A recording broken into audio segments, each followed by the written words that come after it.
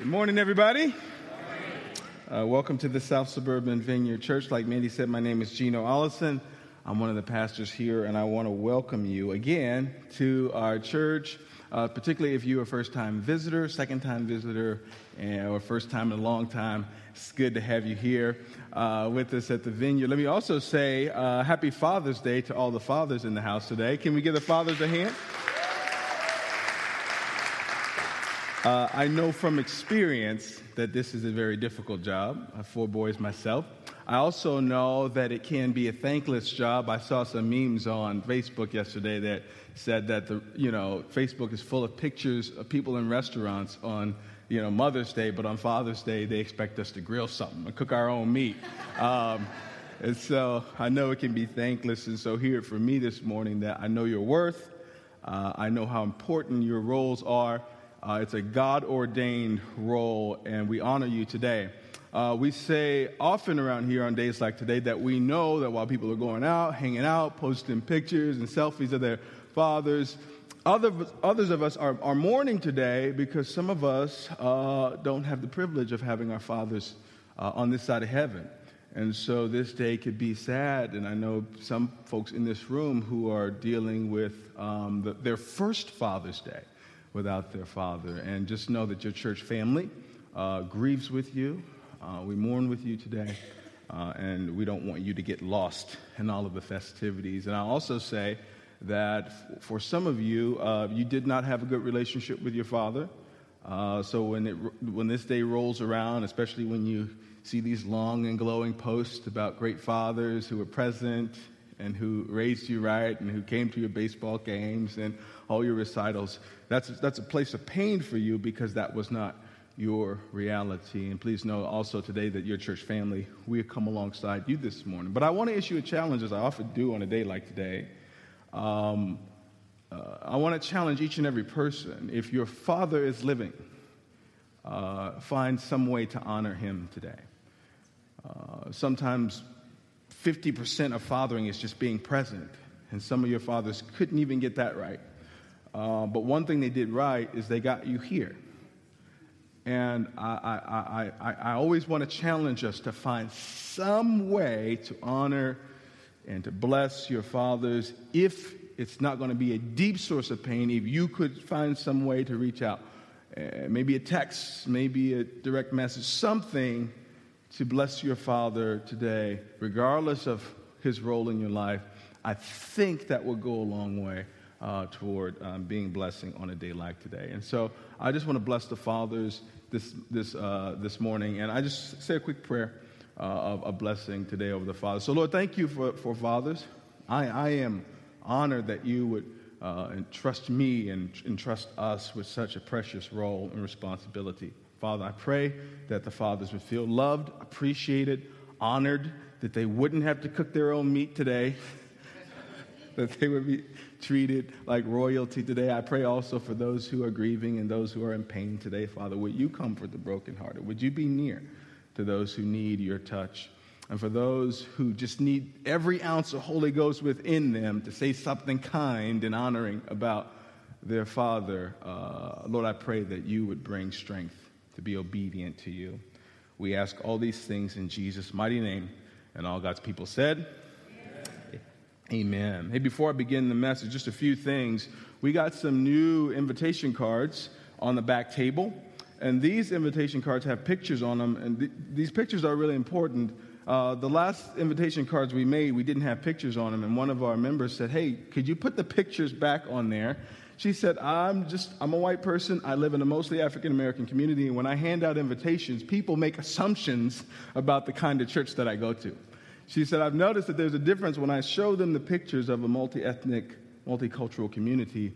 It is more inviting to different kinds of people. And so that's why we put the pictures back on here. Would you grab a stack of these, only if you plan to hand them out, and just to be bold and almost shameless this week about inviting somebody into what God is doing in our church. So these are on the back welcome table, and there are also some on the guest kiosk back there. One other thing, Baptism Sunday is coming up on the last Sunday of this month, June 30th, and we get really excited about baptisms here.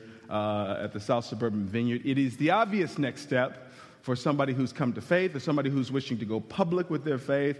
I understand that some of our kids want to get baptized. If you have not been baptized, or if you were forced to be baptized as a youngster and it meant nothing to you, or if you recently rededicated your life to Jesus, and you wish to be baptized, the public sign of your commitment to Him, you will have the opportunity to do so here in front of your church family as we celebrate you and cheer you on June 30th.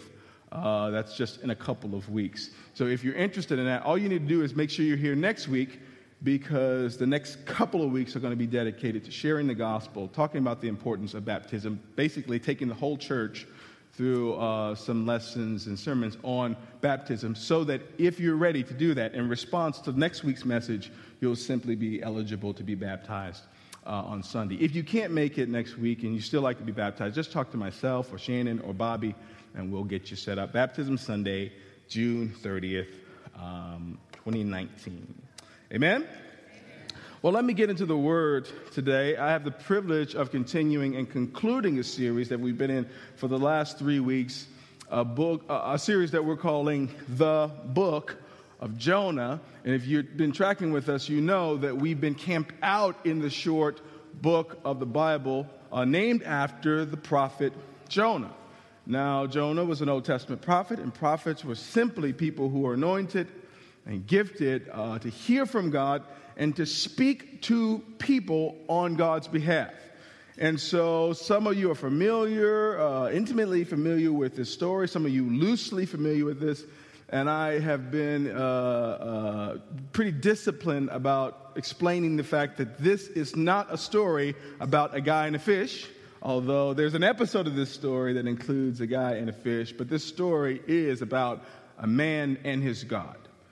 And this particular sort of avenue of this story that deals with this man and his God illustrates and demonstrates to us how God relates to those of us who have already come to know Him, already come to serve Him, those who would be called people of faith. The story of Jonah demonstrates well how God relates to those who have accepted life with God. The story is also a story about how God relates to those who are far from Him. The people of Nineveh are godless people. They don't care anything about Yahweh. And so this is a really good, comprehensive picture of how God relates to those who are really far from Him. It's a comprehensive picture of the mercy of God, which is the mega theme of the book of Jonah. We've said week after week, and I feel like it's appropriate to say it again as we conclude this series, that mercy, the way I see it, is the oil of the kingdom of God. It's what keeps the kingdom rolling. To extract mercy, the kingdom of God comes to a screeching halt. And so I just want to briefly recap this series in case you're engaging it for the first time, especially if you're engaging the story of Jonah for the first time. Jonah, the Old Testament prophet, gets a word from God. God says, go and tell this wicked city of Nineveh that I'm going to destroy it. I've seen its wickedness. Go give them a message that I'm going to destroy it. Jonah has an issue with that because he knows God is merciful. He knows God is good. And so Jonah goes in the opposite direction that God tells him to go. He goes away, but God has other plans. He pursues Jonah, chases him down, causes this storm to rock this boat that he's on. Long story short, he's thrown over, and the fish comes and swallows him. The fish doesn't kill him, but Jonah sits in the belly of that fish for 3 days where he has some time alone with God to think about it and to pray. And guess what? He and God square things away in those 3 days, and fish spits him up on shore. And guess what? Last week we talked about how God came to Jonah a second time and say, hey, you ready to do what I told you to do? Jonah says yes, goes to the wicked city of Nineveh, proclaims God's message, and guess what? The people hear, they respond, they repent, and God reverses His decision to destroy the wicked city of Nineveh. And we pick the story up here. Now, if you're unfamiliar with this story, you might think, great. Jonah went and preached God's message. The people repented. Jonah must be thrilled. He must be happy that over 100,000 people turned to God. Well, if that's what you're thinking, then you're wrong. Because Jonah is less than happy. God has changed his mind, and Jonah has issues. And so what I want to talk about today on week 4, the final week of this series through the book of Jonah, I want to talk about our hearts. I want to talk about our hearts. Because life with God can often be talked about, our externals, the actions, the things we do, our busyness with God and our busyness for God and our busyness for God's people. And we can get caught up in the trappings of the things that we can see while ignoring the hidden places, while ignoring what lies beneath the water lines of our souls, friends, our hearts. And I would argue that you and I, most of us, most of the time have a strange heart condition. And I'm not talking about a physical heart condition. I'm talking about a heart condition that is spiritual. It is emotional. And if we don't deal with the matters of our heart, the condition of our hearts, we're always going to have a complicated relationship with God. We're always going to be struggling with obedience. We're always going to be struggling with what we see versus what we heard from God. If we don't deal with our life of faith at a heart level, you're going to have a hard time with God. And so it behooves us to examine our hearts, and in examining our hearts rightly, we lay our hearts bare before the Lord to examine it. And so I've simply called this message this morning, Check Your Heart. Check your heart. I know that in a room this size, that somebody's here today and you're sideways with God. You got issues with him. You're mad at him. You're disgruntled with him. You can't quite understand for the life of you why he won't just do it your way. And I come down here to tell you that if you are sideways with God, it's you that needs to straighten up and not him. If you're at odds with God, if you're sideways with him, it is you that needs to straighten up and not God. You can tweet that if you want. And so we're going to deal with matters of the heart this morning. Jonah chapter 4. While you find that in your Bibles, there are Bibles on the edges of the rows, by the way. You can also follow along on your tablets or on your phones. To check your heart is the subject today. Jonah chapter 4. While you find that, let me pray. Jesus, thank you for this opportunity to share your word. Thank you for the timeliness of this message, because I know that somebody under the sound of my voice today that needs to deal with you on a heart level. This isn't about money and offerings. This isn't about singing. This isn't about service. This is like, Lord, getting up on the lift, letting you under the hood of our lives to deal with the hidden places. And so, Father, we surrender to you. As angry as we are, as discontent as we are, as dissatisfied as we are, we submit to your truth this morning. We're sideways with you, Father. It is us that needs to be realigned, and so we give you permission to do your work in this place this morning. Come, Holy Spirit. Father, I pray that you would move the preacher out of the way this morning. Let your truth, your light shine through. Do the heavy lifting in this place. We ask these things in Jesus' mighty name, and all God's people said, Amen. Check your heart. Jonah chapter 4, verse 1.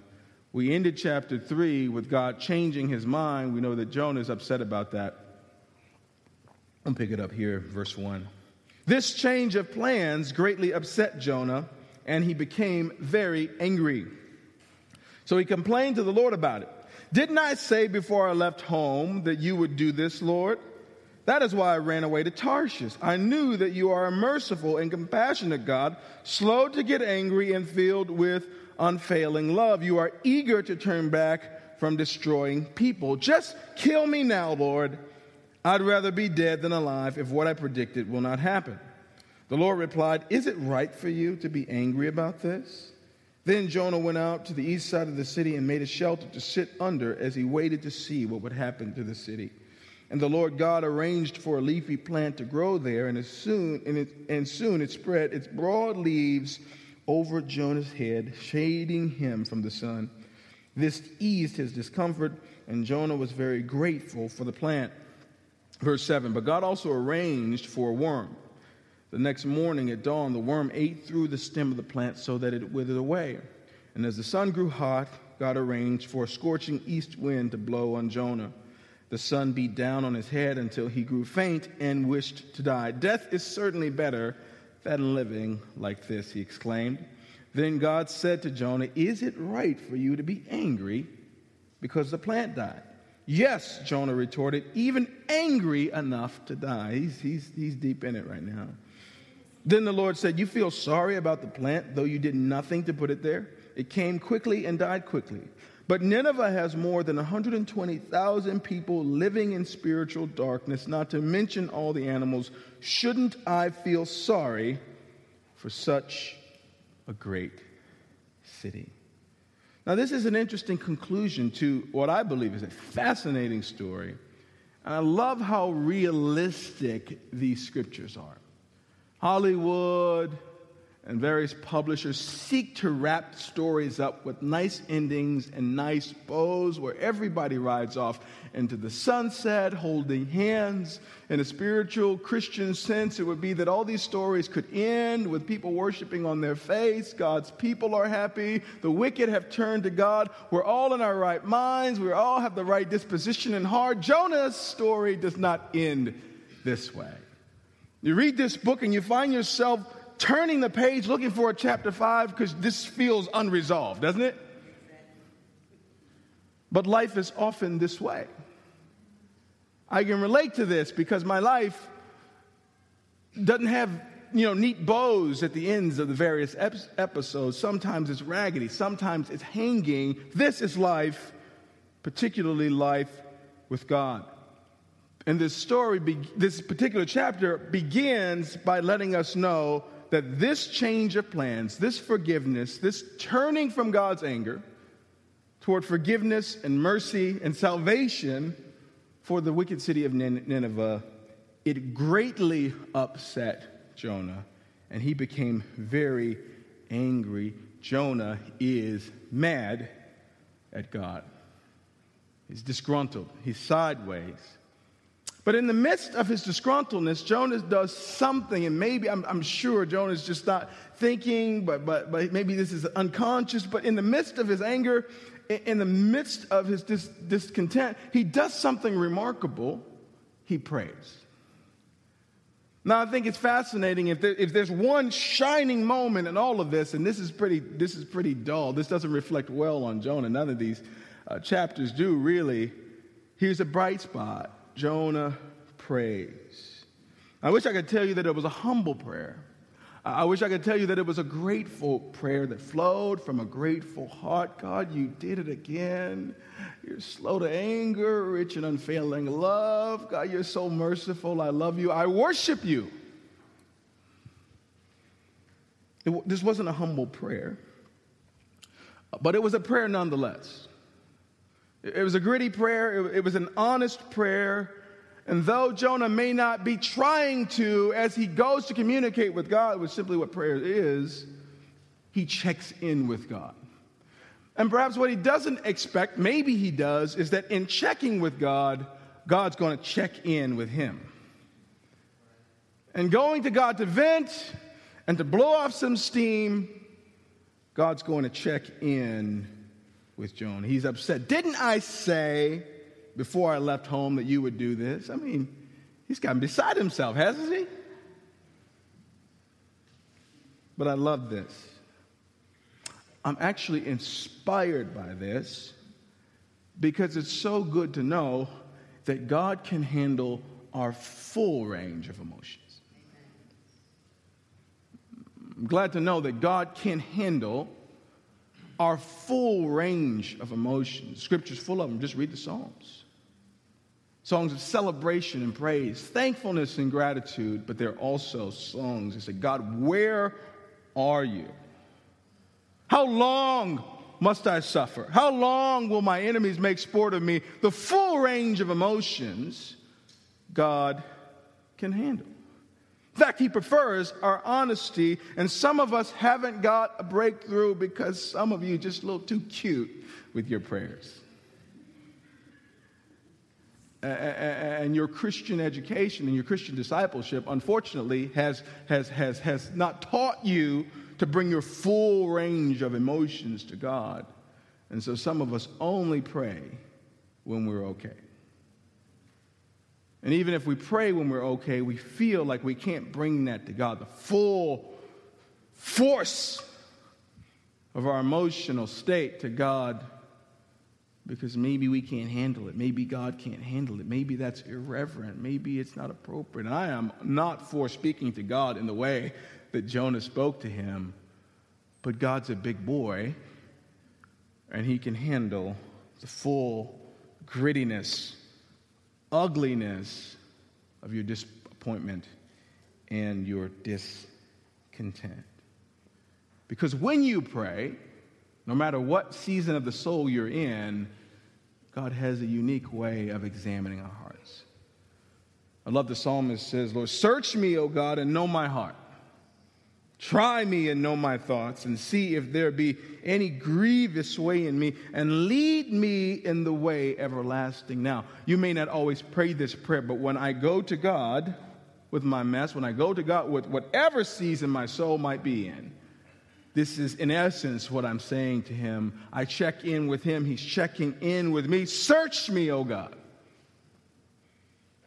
Psalm 19 says, may the words of my mouth and the meditations of my heart be pleasing to you, O Lord, my rock and my redeemer. How will we know if they're pleasing? We bring the meditations of our hearts to him. We bring our unedited words to him. Jonah is doing that. He lacks humility. He's not gracious.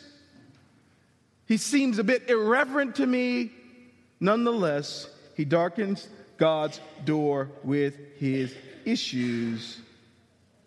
And in this moment, God is going to do a little checkup, a little examination of his heart. And three things happen, I believe, when you check your heart, particularly when you go before God and lay it bare before him.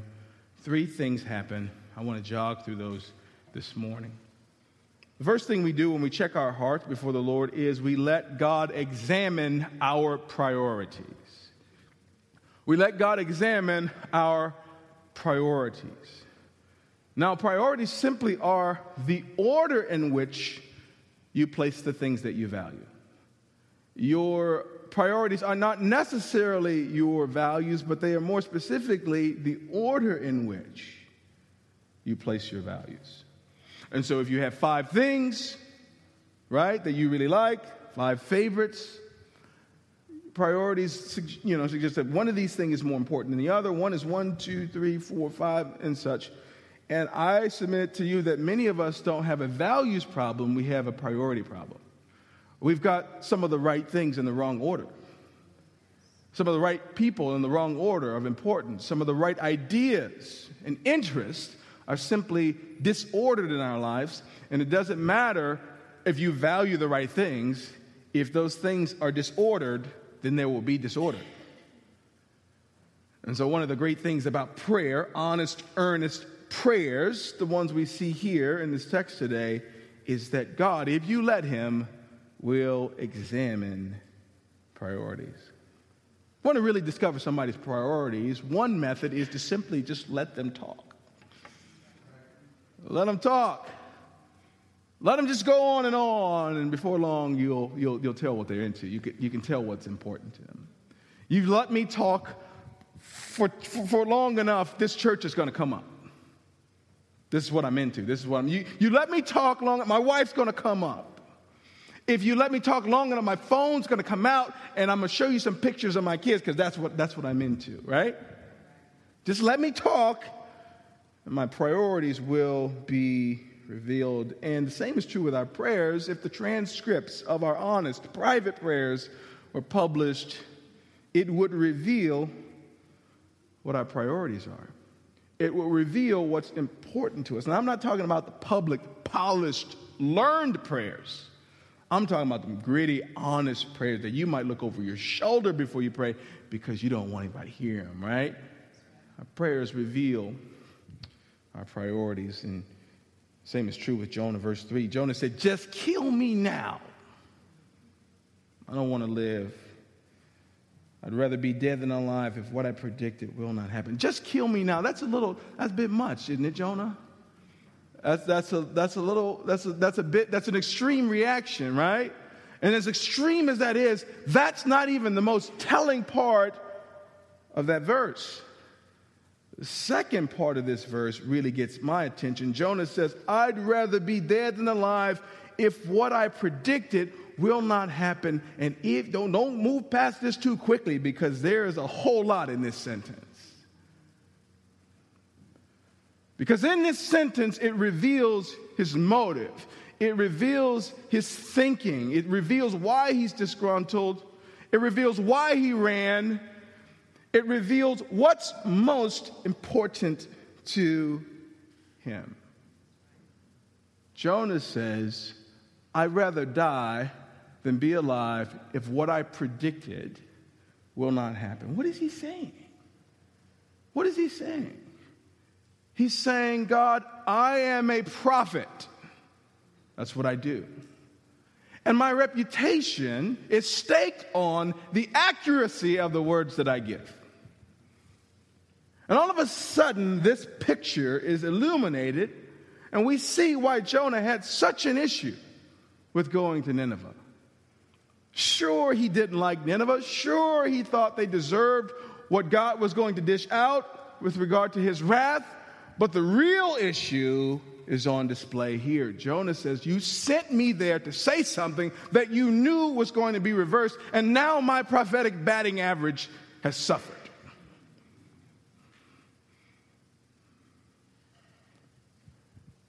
And so what it reveals is more than 120,000 people coming to faith. More than God being God alone, sovereign over all of his creation, with the freedom to do whatever he wants. More than that, what's most important to Jonah seems to be his reputation. Seems to be what folks might murmur about him with regard to this particular prophecy he's given not coming to pass. This is what is most important to him. And so inadvertently, as he comes to God with this bold and audacious prayer, God just lets him talk. And as he talks, he reveals the secrets of his heart. And in revealing the secret of his heart, he reveals disordered priorities. It's noble that a prophet would want to be accurate. In fact, in the Old Testament, you could be killed for being a false prophet. Prophecy is your thing. Wanting to be accurate, wanting to be respected as somebody who hears from God is a noble, dare I say it, necessary thing. But when your prophetic accuracy and your reputation trumps 120,000 people coming to faith, you've got yourself a problem. You've got yourself a priority issue that God is more than willing to straighten out for you if you let him. And some of you are here today, and your priorities are just wacky. They're just crazy.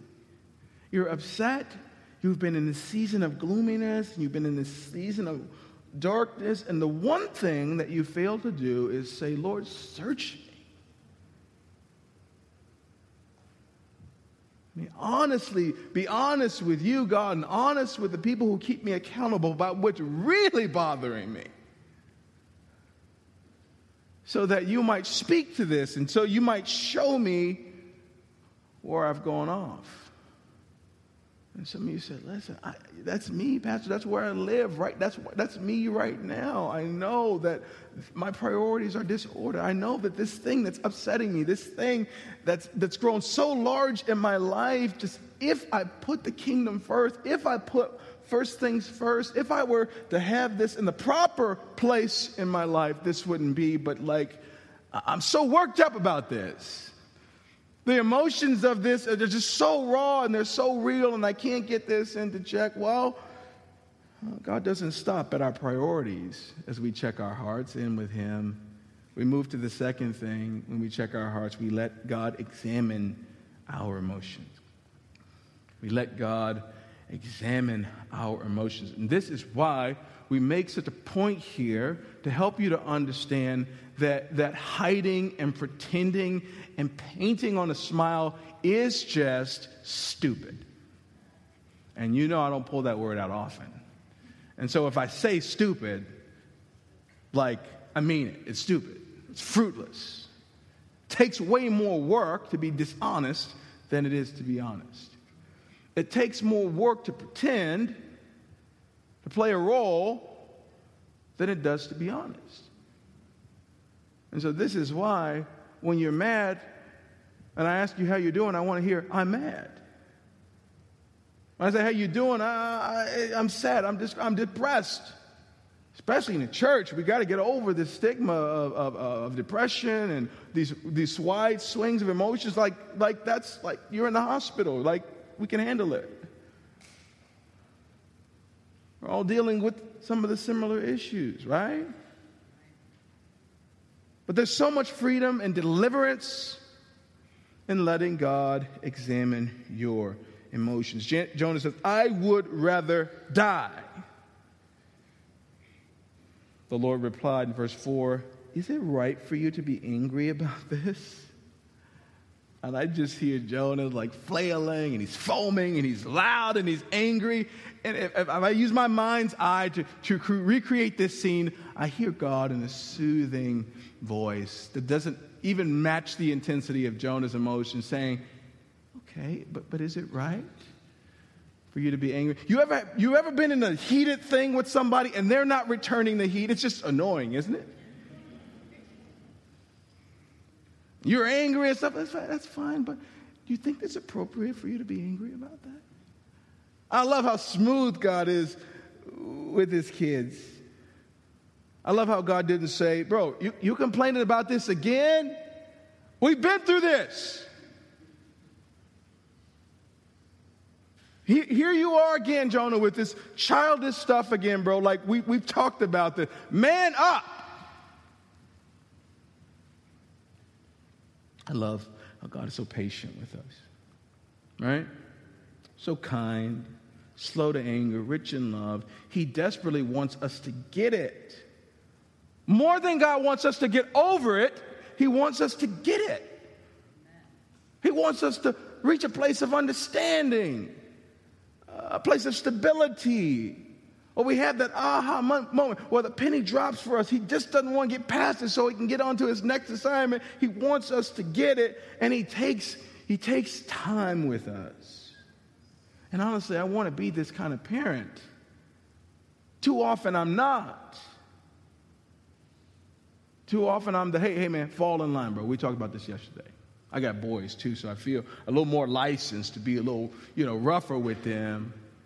Get it together. God's not like that. Instead, God's disposition is, okay, let's process this. Let's process this. I heard you, but I have a question, God says. I get that you feel that way, and I want to validate your anger. But I want to ask you this question, my man. Do you think your anger is appropriate? Given all of what we know, given all of who I am, given all of the mercy you've been shown, Jonah, I'm not trying to be hard on you or harsh. I just want to figure this out. In light of all of that, sir, do you think it is appropriate to be angry right now? In this moment? With these circumstances, do you feel like your anger is appropriate? What an annoying question. Because sometimes you just want to be mad, right? You just want to get it off your chest. You just want somebody to let you be mad and tell you, hey, you are right. I'm mad now because I've heard your story. You're right. You're so righteously angry. Let's be righteously angry together. That's what you want to hear. But God has a different question. And this line of questioning is so good for us. Doesn't feel good, but it is so good for us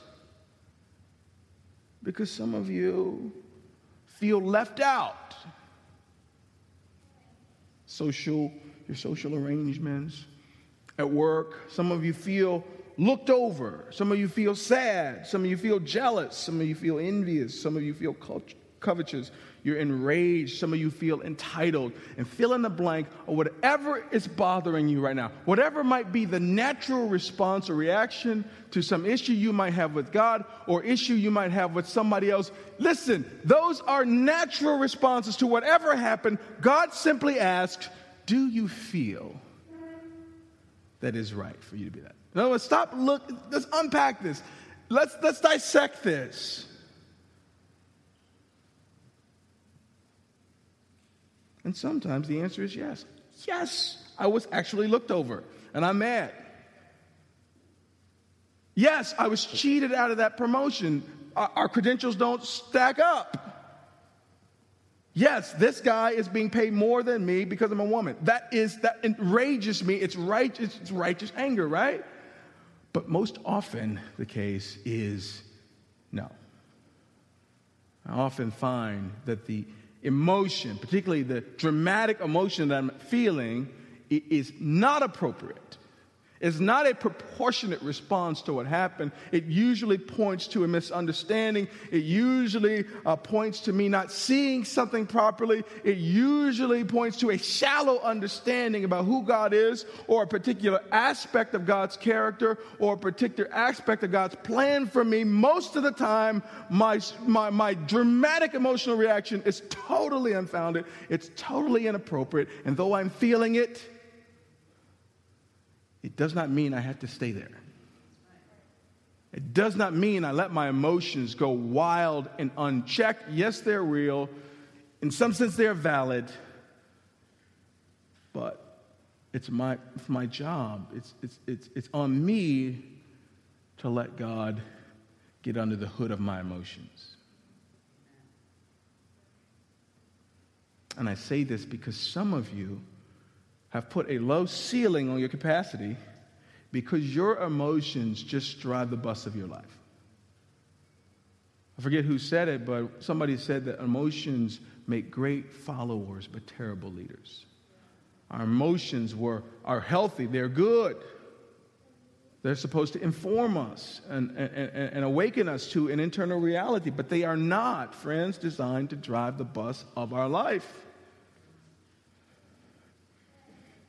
And some of us are sideways with God, and as God starts to dissect and unpack our emotions, particularly the extreme ones, especially the reoccurring ones, we realize that it's us that needs to straighten out and not God. And when God comes to us and asks us this pointed question about our emotions, is it appropriate, Jonah, for you to be angry? We can respond one of two ways. You can think about it. You can process it. You can lean into it. You can be honest. We can let God do his work, or we can do what Jonah did. We can ignore it. He ignored it altogether, which is one of the distinguishing marks of immaturity. Always going around the hard stuff. Always going around the things that will get down to the nitty-gritty root of the issue. Jonah ignores it. And we go into verse 5 where we see Jonah didn't even answer the Lord. He walks off. Verse 5 tells us, then Jonah went out to the east side of the city and made a shelter to sit under as he waited to see what would happen to the city. Now, verse 5 through about 8 tell us what happened after Jonah was asked this question. Walks off, goes out, finds a place to sit down, and he's watching the city. Now, this is bizarre to me because is he just watching, just hoping that God will change his mind again and destroy the city? What is he he's watching, right? But James Montgomery Boyce points out in his commentary on Jonah 4 that this is the last thing that Jonah should have been doing. If you're a preacher and your priorities are in order and your emotions are properly aligned, one, his emotional response to 120 people coming to faith would have been absolute exuberation. Right? So a preacher brings a message to a wicked people. All of those people, even the dogs, get saved.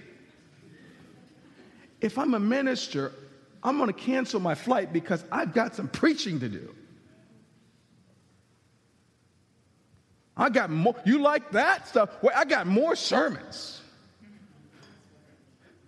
If the message of God's judgment drew you to him, wait till I tell you about his grace. Wait till I tell you about his forgiveness. Wait till I tell you about his loving kindness, which you've already felt. Wait till I explain to you God's law. Wait till I talk to you about where the boundaries of life are so that you might not sin against God. Wait till I tell you about some of the fantastic psalms that have been written. Wait until you hear all this, right? I've got some work to do. The last thing I should do, if 120 people came to faith, including the king, is go up to a hill and pout about it. That's the very last thing I should do.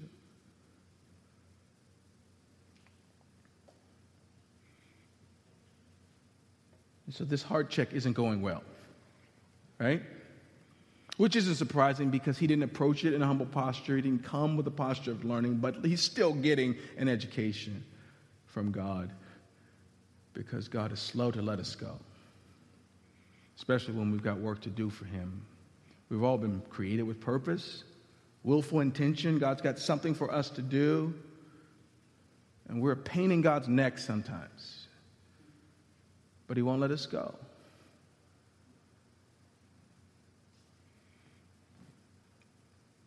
Verse 6 tells us the Lord arranged for a leafy plant to grow there where Jonah was sitting. Soon spread his broad leaves over Jonah's head, shading him from the sun. This eased his discomfort, and Jonah was very grateful for the plant. So just imagine supernatural, fast-growing, huge, leafy plant sprung out of the ground, covers Jonah, and provides some shade for him. Now, Jonah was disgruntled about the heat. Like, bro, nobody told you to go out and sit in the sun, bro. Like 120 people just came to faith in the town. They will cook you a meal. They'll give you a room, the whole deal. Like, what's the deal with him? But God shows again his command over nature. Super leafy plant springs up out of the ground. But verse 7 tells us, but God also arranged for a worm. The next morning at dawn, the worm ate through the stem of the plant so that it withered away. And as the sun grew hot, God arranged for a scorching east wind to blow on Jonah. The sun beat down on his head until he grew faint and wished to die. Here we go again with the death. Death is certainly better than living like this.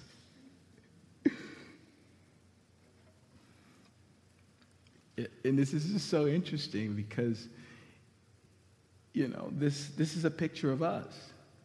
Don't shake your head at Jonah. Don't laugh at him. I see you. Tony, don't laugh at Jonah, okay? This is a mirror. We're looking into a mirror. This is us.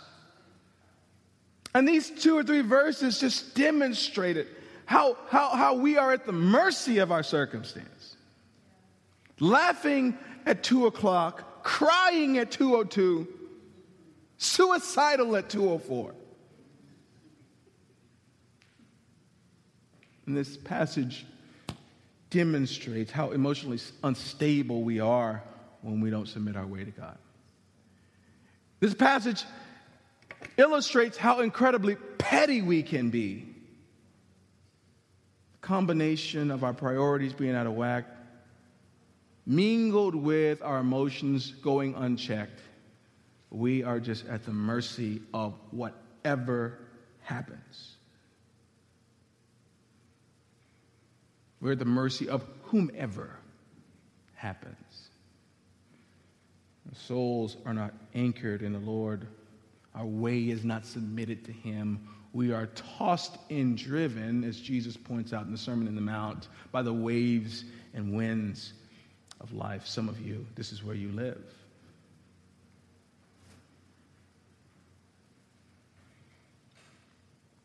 God has a question for Jonah. It's actually the same question that Jonah ran away from earlier. He comes again, hits him with it again in verse 9. God said to Jonah, is it right for you to be angry because the plant died? Probably in that same calm voice. And this time Jonah answers. He says, yes, even angry enough to die. Super dramatic. And what does this reveal? This brother hasn't learned anything. He hadn't learned anything. And before you throw Jonah away as a terrible human, you should just consider the fact that he's human. Right? Just like you and me. You look at this swing of emotion in the span of probably hours or days or whatever, and if we look at our own week, it's been very similar, right? But God's not done. Because when you check your heart, particularly check it in with God, He deals with your priorities. He's more than willing to deal with your emotions and ask you the hard questions. But when you check your heart, you also let God offer you His perspective. And some of you think the answer to your problem is more money. And while you might be having money problems and money might be able to help you out of a situational deal, you need something more than money. Maybe you're lonely and you feel like if I just had somebody, just had a soulmate, everything would be solved. And maybe that would solve some measure of loneliness and make you happier, but that's not what you need most. You go on down the list of all the things that you say, Lord, if you just give me this, I would submit to you that what I need most, more than anything, is heaven's vantage. I need the unique perspective of heaven to help me make life make sense. And some of us, the thing that we're angry about, some of us, the thing that is causing us to doubt, some of us, the thing that's causing us to walk away from God would be solved instantly if you could see your situation or your circumstance or this fallen, broken world from the vantage point of heaven. If you could see what God sees. The angry prayers that you pray, petitions and the fasting and prayers for this thing to happen, and your anger poured out on God and others, if good Lord just said, you've seen your situation from your vantage. But here's how I see it.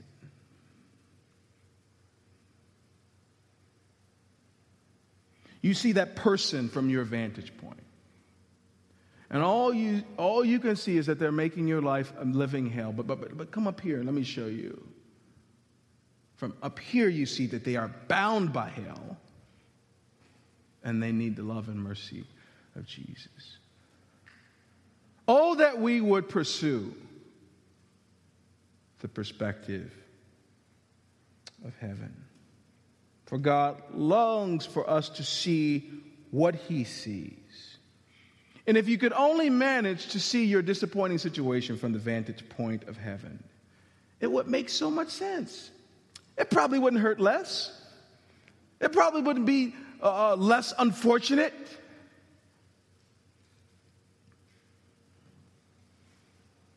But it would make more sense to you. The pain, the yeses, the nos, the open doors, the closed doors. It would make so much sense.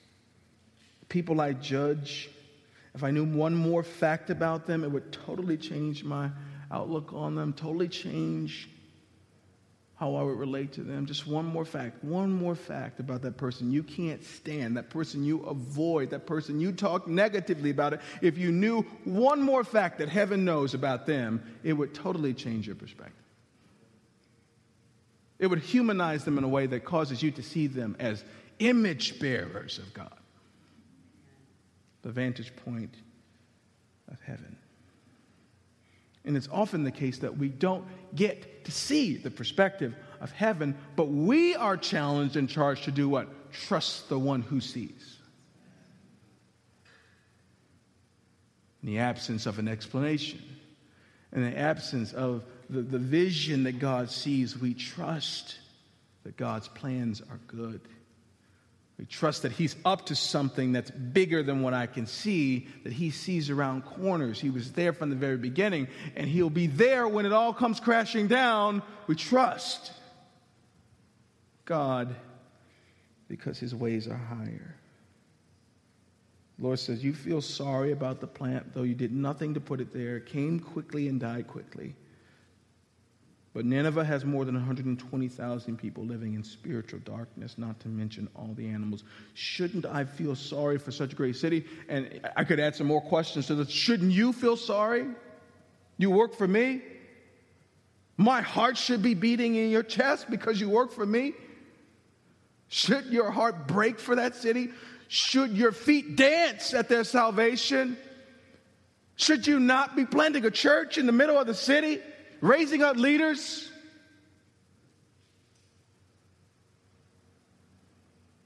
Should your priorities be rearranged, your emotions realigned?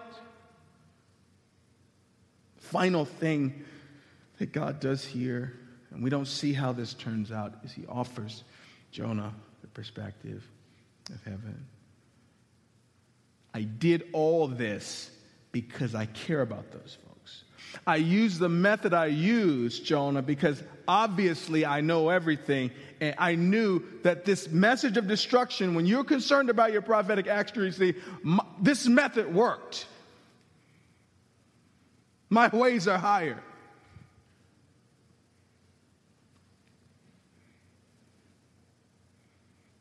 See, Jonah's anger and disappointment seems so legitimate from his vantage point. It seems so righteous. And God flies him 1,000,000 feet high so that he can see heaven's vantage, and he looks like a senseless child. A pouting little brat, unable, unwilling to see things God's way. I love how the psalmist in Psalm 73 comes to his senses, and he says, Lord, when you arise, you will laugh at their silly ideas as a person laughs at dreams in the morning. I realized, Lord, that my heart was bitter and I was all torn up on the inside. I was so foolish and ignorant. I must have seemed like a senseless child to you, senseless animal to you. This is after the psalmist went to the sanctuary to worship, got out of his own way, got out of his own feelings, was able to see his situation from the perspective of heaven. He said, Lord, I must have seemed like a senseless animal to you, but now in worship, now in your presence, I can see what I was unable to see. I can see heaven's vantage. And some of you need heaven's vantage today with regard to your marriage, with regard to your kids, with regard to your future, with regard to your singleness, with regard to your marriedness, with regard to your golden years and how you spend retirement, how you grandparent, and how you mother, and how you father, and how you forgive. What we all need is heaven's vantage. And the Lord is more than willing to lay that out for us if we are willing to check our hearts. If we are willing to say, as the psalmist says, search me, O God. Put me up on the rack, O God. Get up under the hood. And whatever you find in there that shouldn't be there, deal with it. Whatever is misplaced, whatever is disordered, whatever is wacky, Lord, would you just deal with it today? Worship team, you can come up. And so who among us needs God to deal with our priorities? Who among us could use some examination of our emotions? Who among us would greatly benefit from heaven's vantage on our particular situation? Listen, the Spirit of the Lord is here to bring deliverance and freedom and clarity. You can stay in the dark if you want, but I believe the Lord wants to bring us into His light today. And I believe that happens only when we surrender our hearts to Him to examine. My prayer for us is that as we worship, what we're dealing with would be made clear, that the Lord would also highlight our next steps. For some of you, that means responding to prayer. Some of you seeking some counseling, having some hard conversations, taking a hard look at your priority. Whatever your next step is, whatever that might be, my prayer is that you would respond to the word that's going forth today. Let me pray. Lord Jesus, thank you for your word. Thank you for your truth. Thank you for this opportunity, Father, to feast on what you serve today. And Father, may we not be in denial. May we not blame, excuse, or justify. May we submit our way to you. Search us, O Lord. Go to work today, Lord. And may we humbly submit to whatever you want to do in our hearts. Come, Holy Spirit. Have your way. In Jesus' name we pray. Amen.